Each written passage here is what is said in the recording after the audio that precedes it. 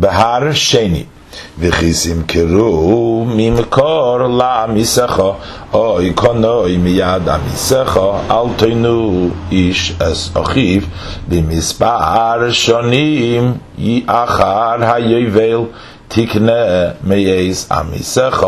במספר שני שבועות ימכור לך לפי רוי והשונים תרבה מקנסוי ולפי מאות השונים תמעיט מקנסוי כי מספר תבויס הוא מייחר לך ולא יסיינו איש אס עמיסוי ויורסו מאלוהיך כי אני השם אלוהיכם ועשיסם אס חוקיסי